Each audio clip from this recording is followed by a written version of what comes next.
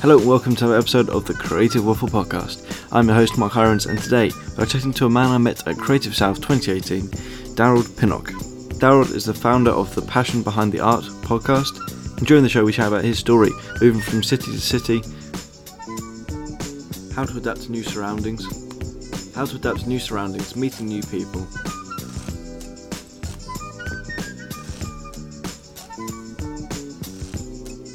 and going with the flow. Darold also gives away some great tips on how to come up with some ideas for passive income. Another tip that I picked up whilst chatting to Darold was about how to talk the client through the process and how to win them over, telling them the story. There's also loads more great advice in this podcast. I hope you enjoyed the podcast. Darold got up at stupid o'clock in the morning, 6 a.m. to record this with me. So I hope it's worth it. Thanks very much. Enjoy the show. I'll see you at the end. Welcome to the show. Thank you for having me, man. Appreciate it. Happy to have you at 6 o'clock in the morning over there. It's good.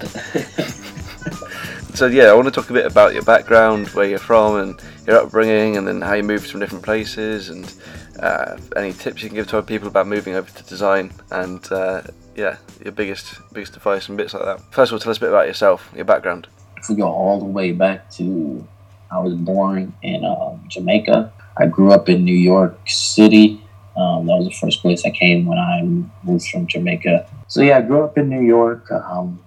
Did everything there from going to school, college, got married in New York, all that stuff. Then I moved to Georgia. Design-wise, my whole entire time growing up, I thought I was going to be an architect. That was the thing to do if good at drawing and stuff like that. That was like the real job. It was to be an architect. That was the respectable job. At least that's what I thought. So I was prepared to be an architect. That was my pursuit. Went to a architectural-based college, so it was very focused on being either something in the construction field, drawing plans, something of that shape or form. And in 2006, a little bit before 2006, like 2005 or 4, somewhere around there, I got wind of graphic design. It was just, this thing. I didn't even know it existed before that. And I started fooling around with it, bought me a laptop, and I was just dibbling and dabbling while going to school. The college I went to finds you a job in the architectural field. So I ended up finding the first job. They found me a job the first time. That one didn't work out. They found me another job. I was working in the architectural field as my full-time job, and I was learning graphic design on my own on the side. It was terrible at first, but I fell in love with it, and eventually I made that transition from I'm going to be an architect to I'm going to be a graphic designer, and I've been on that journey since. So that's the journey I've been on ever since. Yeah. And it's been great, man. So how did you find moving from different cities? How do I find moving from different cities? Yeah, it's like city to city. How did you find that? To be honest, never really thought about it, to be honest. But yeah, when you think about it, I have moved a lot. But all right, so when I moved from Jamaica to the States, it was just kind of surreal. Whoa, I'm in America. It's a big deal. It's a life-changing moment. Yeah. Learning everything that this place has to offer. It's portrayed as the land of opportunity for everyone that's outside of the U.S., especially in the 90s. This is the place to be. That was life-changing for me. Everything was new to me. I still had my Jamaican accent, so at times it was sounding very strange to people, and it was it was just this different world. Once I got over that, it was cool. I got used to it, learned the dialect better, and moving from New York to Georgia, that was basically a family move. My wife was kind of tired of the fast-paced New York City, and she wanted to kind of slow down. We were starting a family. We had her second child, and she wanted to kind of take it easy, so we moved to Georgia. That was just, it was slow, suburban, everything is kind of far away. Yeah. It's that confined. It's like this big, wide place, but it was great because it just brought me back to some of the stuff that I enjoyed in Jamaica, which was land and just taking it easy and not being in a hurry, because New York is like it's a monster, just a fast paced engine. To be honest, I don't mind places. Like I'm easily adjusted. I like learning new stuff. I like going to new places. Like I'm dying to go to UK and Paris, stuff like that. Like, and my wife wants to too, so that's a good thing. Like we want to travel. That's like a big part of our family. Nice. Yeah, come over to the UK. I'll be excited to I'll show you around.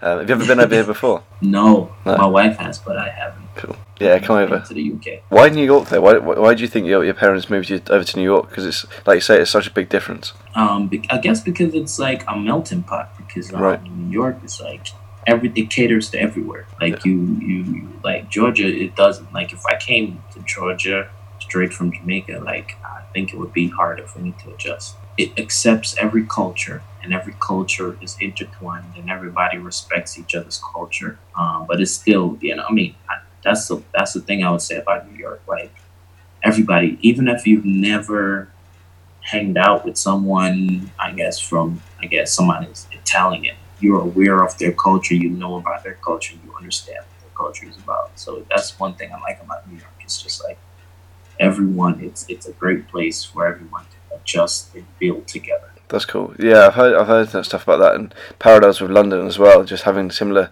sort of feeling where everyone's just head down and getting on with stuff rather than like, relaxing too much. How did you like adjust to that? Because you said you were young and another podcast to listen to. You said you were young and this must have been a bit of a shock to the system moving over to a busy city. It was a good shock though. I was like, man, this is freaking awesome. Like, yeah, I was like, oh my gosh, like I was kind of shell shocked. But it was like I wasn't afraid or anything like that. It was just a good, like I was glad that I came here. I mean, I know right now sometimes it seems kind of dark here or whatever. It's not that appealing, or it just. But for me, especially in the '90s, like coming to America, it changed a lot for me. Jamaica, New York, and Atlanta. What's your favorite place? See, you're trying to get me in trouble. They all serve me for different things. Jamaica is kind of like home. That's, it represents me. It's kind of who I am. You know what I mean? It helps me to appreciate the simple things in life. New York kind of taught me how to hustle, built my skin.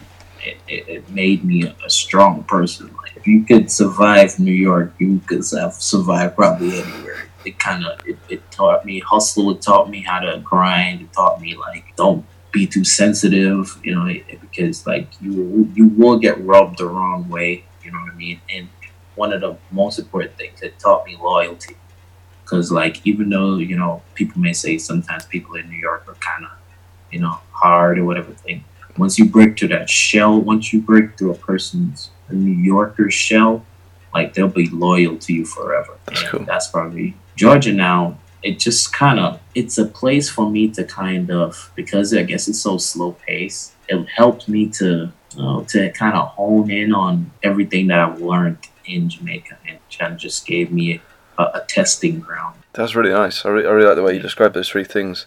And there's something I've been thinking about as well. I mean, I'm only still fairly young and I can't afford to move out, but when I eventually do, I don't really know where it would be, but what's like your biggest tip for moving as a young person to a new city? I'll just speak louder. Yeah, that'd be great. That's what I'll do. Yeah. I'm gonna wake my family up, but I don't want to wake your family up. I'm the man of the house. So my wife killed me. But yeah, say that again. Okay. So when I'm older, I want to move to another city or another place in the UK or somewhere, maybe even New York, because I've thought about it.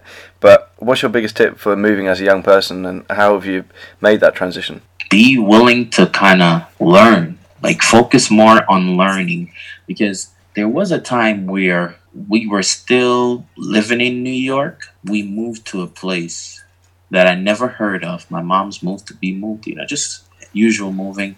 We moved to a place, I never heard of it, and I automatically hated it because we were moving somewhere that I didn't want to go, because I was happy where I was at. I had friends, all that, and I hated it.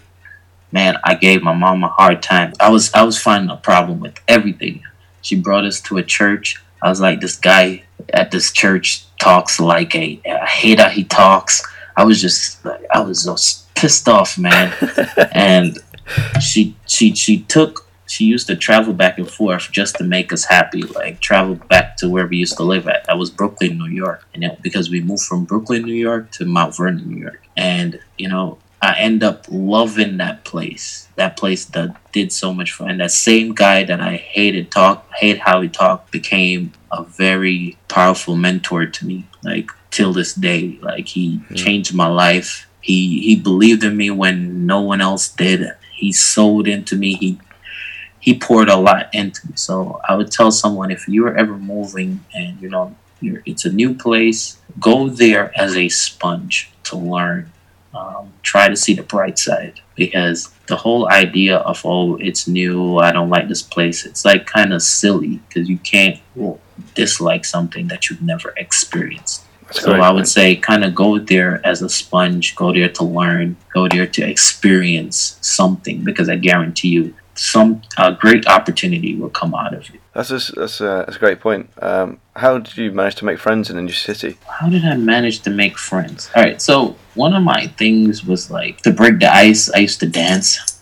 So yeah, awesome. It's weird. I didn't expect it. That's why I laughed. Sorry. So kind of like that's my way of kind of hacking into places, because cool. Like I wasn't that dude to kind of like walk up to people. Like it would take me a little while. Have a conversation here and there, and then eventually I'll become friends with people. But that kind of helped me to break the ice. Like one of my friends, they heard that I could dance, and like everywhere we went, everywhere I lived, I always had that friend that knew I could dance, and they would always push me. And everyone would get the same reaction as you did. Like you don't see that. You get caught off guard. It's like, oh my gosh, he could dance? That is crazy. And that kind of broke the ice. But I think that you just feel people out, man. And at the end of the day, like you just got to be able to just move on. If something, you try to become friends with someone and it doesn't seem like it's working out, just try not to take it personal. Just move on. There's so much people out there. Not everyone, you're not going to hit it off with everyone. Yeah. You just got to play it by ear, be willing to put yourself out there, which is hard, especially if you're a designer. Like most designers are introverts. So it's just like hard to put yourself out there. But I mean, if you don't put yourself out there, like you'll be missing out on meeting some awesome people. That's just how I look at it. That's awesome. Yeah. I'd have to, because that's my biggest worry. When if I moved to another place, I wouldn't have any people to hang around with, wouldn't know anyone. But like you say, you do build a connection with other designers, or you go to groups and things, and you chat to people randomly in the street, and you hit it off and become friends. Yeah, that's the truth. And like with you, like I mean, with this podcast, like what I've learned is like you're gonna talk to someone eventually. Like if you keep this going, you're gonna have at least one person that you had on your podcast, and they're probably gonna be either in a nearby city or near where you actually moved to, which is kind of cool. So I'll tell you a story. I had a funny email this week, and it's from a guy who lives in the same street as me. And he's a graphic designer. I looked up his work, and it's absolutely incredible. I didn't know there's any other graphic designers in the town I live in, let alone the same street. And it was awesome to find there's another really, really talented designer in my street, and someone I can learn off and have a chat with. So I'm hopefully waiting on his reply, and hopefully we can meet up. But I just didn't expect it. Yeah, that's cool. And I don't live in a city. I live in like a small town, and like 10,000 people, and that's it. Most of them are old. Okay, let's get on to moving over from architecture to design. So how did you make the transition? And did you do architecture in New York? Yes. Okay, cool. Yes. So I was, as I said, I studied architecture. I got a job at an engineering firm. We designed sprinkler systems, floor plans for some of the major locations on Fifth Avenue in New York. Some very prestigious places, like even like the Apple Store Nice. On Fifth Avenue, that famous glass Apple store on Fifth Avenue. I've been there. Yeah. The company I work for did the sprinkler systems for there. So like we got the opportunity to go into like some exclusive hotels, exclusive places, and be like the first person there before it got built up. Right. So while I'm working at that place, I'm like on the side, like doing side projects. People hearing that I'm designing, they'll hire me to do their business cards.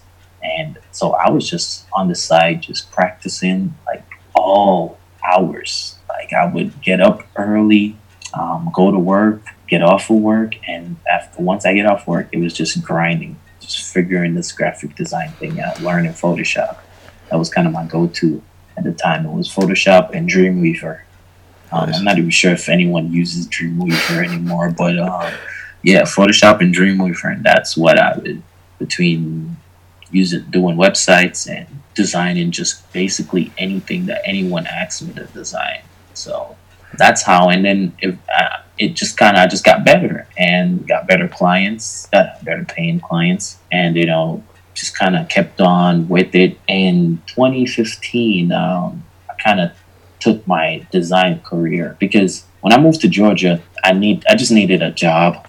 So I didn't get a job in like either the architectural or design field. And I've been at that place for 8 years now, that same place. It's a big company, a reputable company, but we deal with money, so there's a lot of security issues. So I don't really want to say who it is. I worked at that place, and recently they hired me, like they hired my studio to design some stuff for the company, which was a big deal, because as we all know as designers, to put a big brand that you on your portfolio or on your website that you designed for a nationally known or worldwide known brand. Yeah. It's a big deal. So, and I've been at that company for a long time, and I've been trying to figure out ways how to hack into becoming a part of their creative. The opportunity came, I did it, and it just seems like a whole bunch of doors are going to open from it. It was pretty cool. But in 2015, I kind of took my design career, put it on hyperdrive. I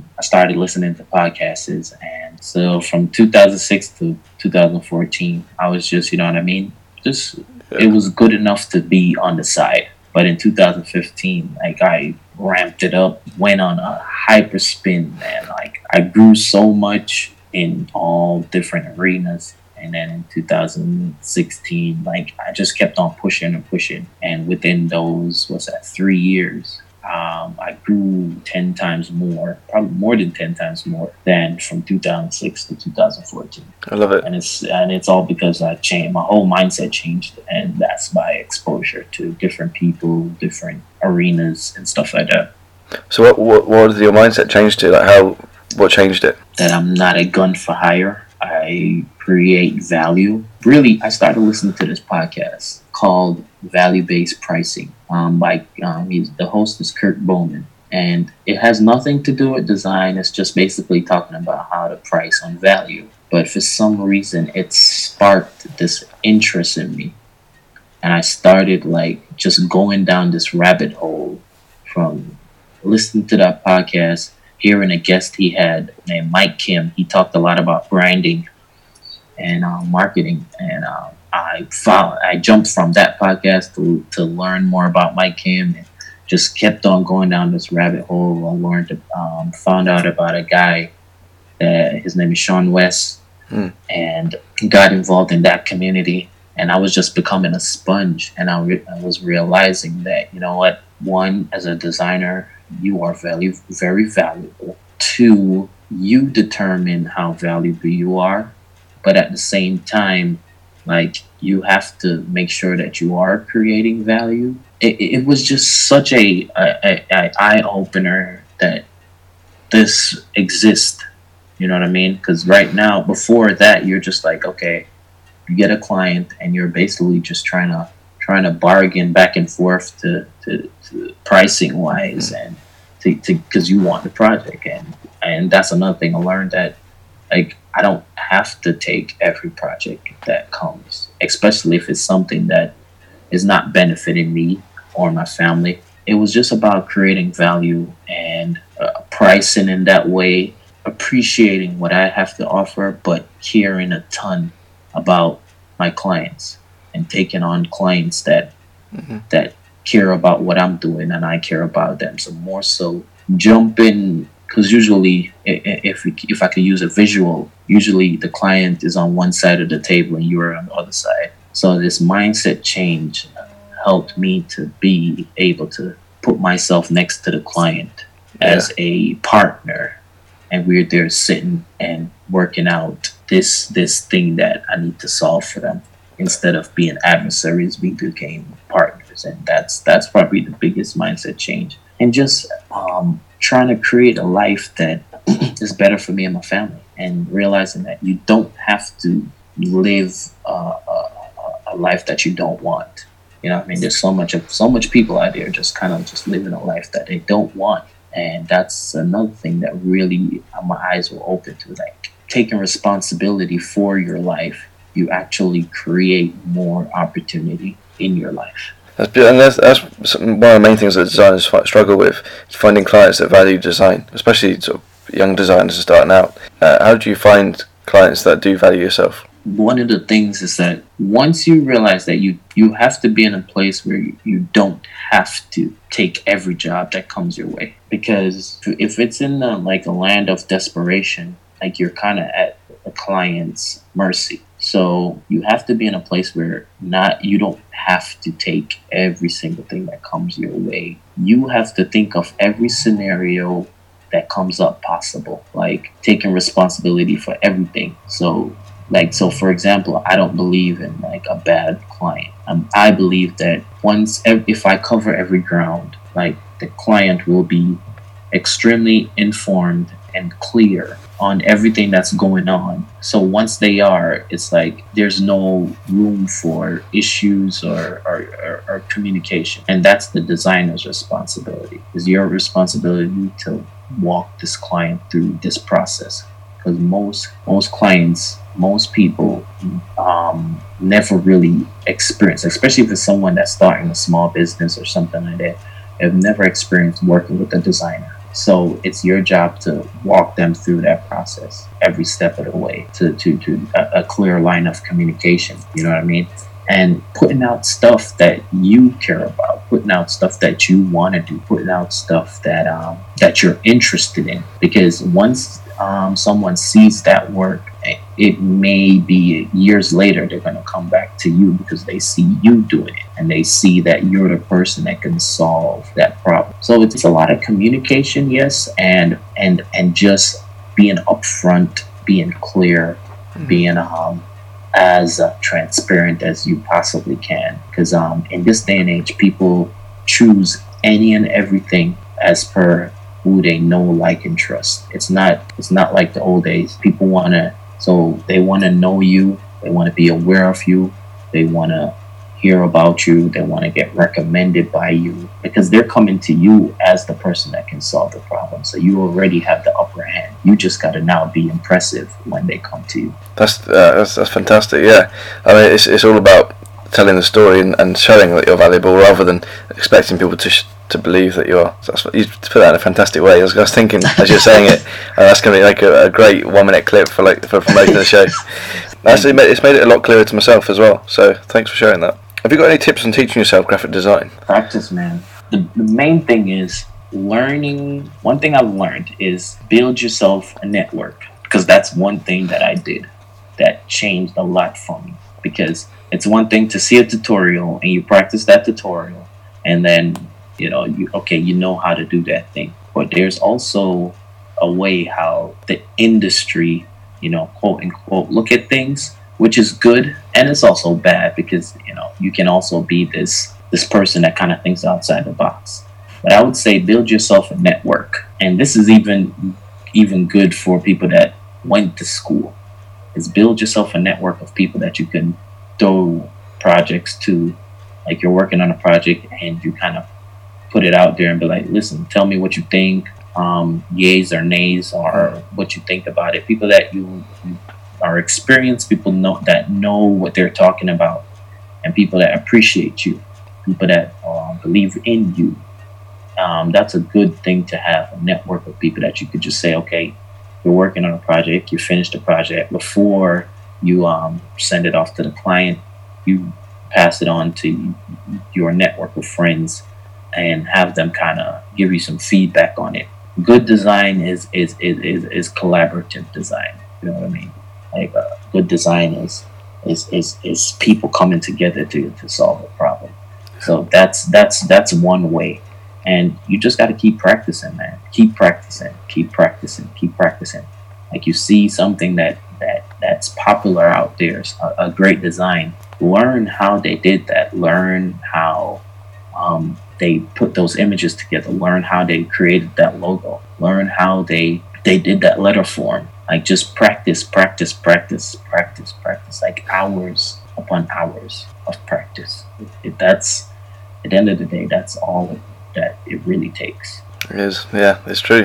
People say it a lot, but it just makes so much sense, and it is just the truth. So how much does working for yourself taught yourself about sort of like running a business and life and supporting your family? Because obviously when you work at a full-time job, they're looking after the money side of things, they're looking after the taxes and bits and bobs. And how has running your own stuff helps yourself understand that? Well, the business side of it, I mean, it's a lot to take in. I mean, it's not easy. Can get very tough. But at the same time, it's necessary. What I've learned is that you gotta make money. At the end of the day, like we love design so much. Sometimes it's like we're cool to just work on a project without getting paid. I would tell every designer out there, not that you shouldn't do stuff for free. Do it because you want to do it. Don't ever let anyone dictate what you should do for free. You do. It's your choice. If you choose to do something for free, as long as it's your choice and that's what you want to do, I tell you, go for it. But it doesn't matter who it is, family member, church, whatever the case may be. It should be your choice. Don't ever let anyone dictate what you do for free. But because if you're in business, you have to make money. Like I know different people that have large followings, and you know what I mean, and they're legit not making any money. They're popular. Like there has to be a balance. I do believe in creating a large following, not just for now, but for 10 years down the road. That's going to be a deciding factor in a lot of things. But at the same time, I know people that have no following and they make a lot of money. You know what I mean? So you got to the person who can create the balance of focus on growing a following and still make money. Those are the people that kind of are hitting it out the park. Those are the people that are doing some spectacular things. But in the business part, you have to remember that you have to make money. You have to put yourself out there, figure out how you could create opportunities and build multiple revenue streams. Don't just use your client base work or client base revenue as the main thing. Figure out ways on how to build multiple revenue streams. So one way I did that, there was somebody I listened to a long time ago, podcast, and they had like a webinar, and I went on the webinar and said, build out a graph. And it has build it with 3 columns. The first column is the skills that you have, all the skills everything that you know how to do. So for example, me, I could dance, I can sing, I can design, I can draw, the various skills that you have, and the services that you could create for these skills. And in the second column, put all the services that you could create for this skill. So for dancing, you could be an instructor, you could be a full-time dancer for someone. Singing, you could be also an instructor. You could album, whatever, all the services that you can give. And then on the third column, think of the products that you can create, physical or digital products that you can create. For designing, you could make backgrounds, make textures, make fonts, physical products, shirts, whatever the case may be. Look at that as a way to figure out different revenue streams that you can create with your skills, because you don't want to just have one way of making money. You want to be able to diversify and have revenue coming from multiple different angles, not just trading your time for money. And the more you could do digital products, the better off you can be, because inventory can be a monster. Like when you do physical products, inventory can be a monster. Now, if you if you have a decent amount of following and literally can move products with no problem, that's great. You know what I mean? But inventory can be a daunting task.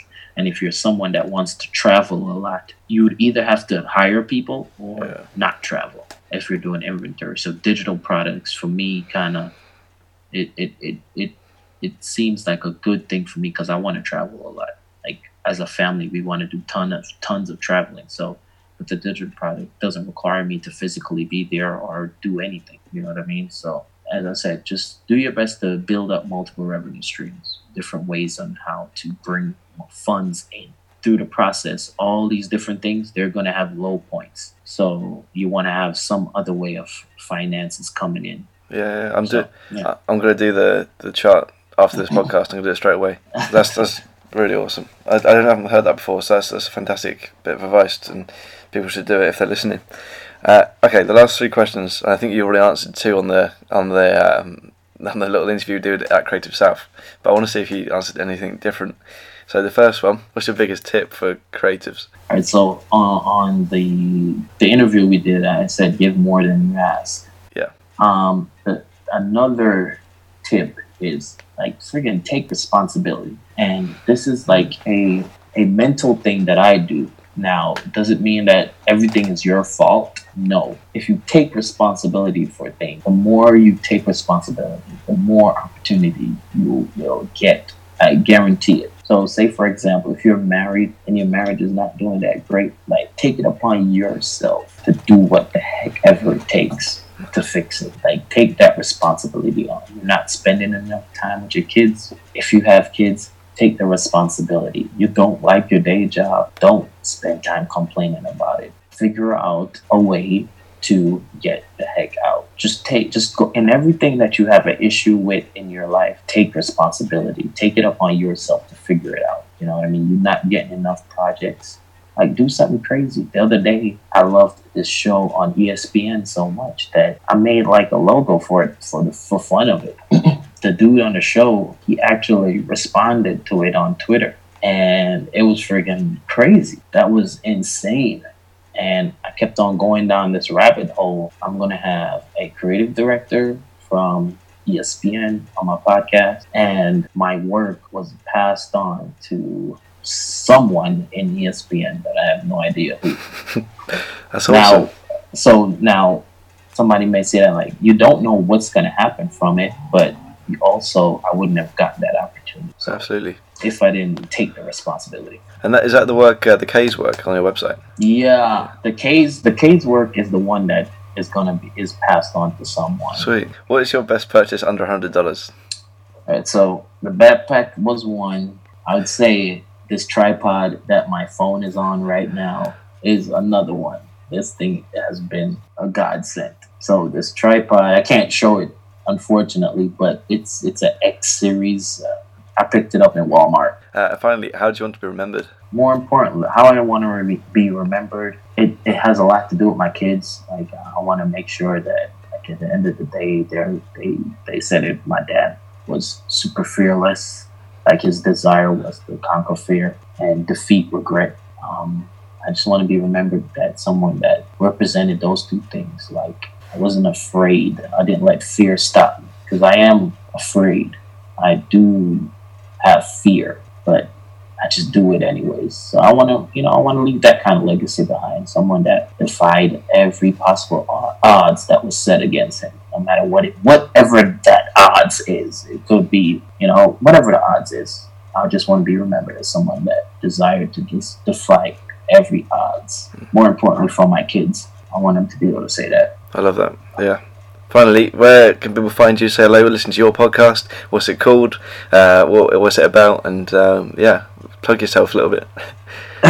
Yeah, that's another thing designers struggle with, talking about themselves. All right, so I'm a designer. So my studio is dpcreates.com. So you could go there and see everything that's going on with me design-wise.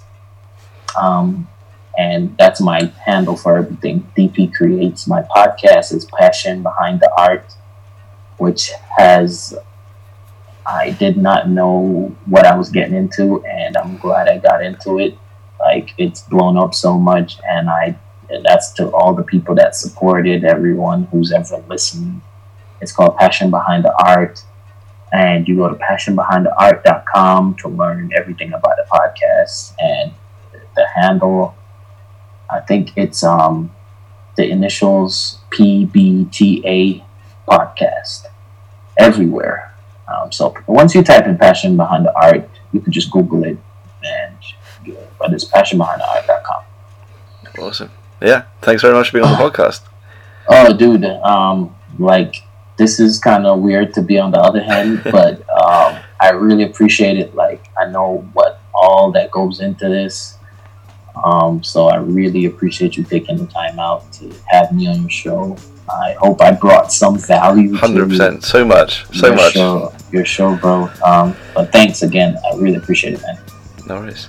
Thanks very much for listening to this episode of the Creative Waffle Podcast. I hope you enjoyed it. Hope you got some value out of it. I hope you learned something. If you did, don't forget to like, share with a friend, and leave a review as well. If you made it all the way to the end, I would like to give you a special prize. Send me an email, hello@bluedeerdesign.co.uk, and if you're the first person, you'll win a book.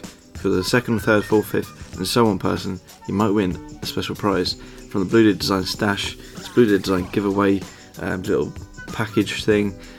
Send me an email. hello@bluedeerdesign.co.uk. Thanks very much. Subscribe, and I'll see you in the next episode.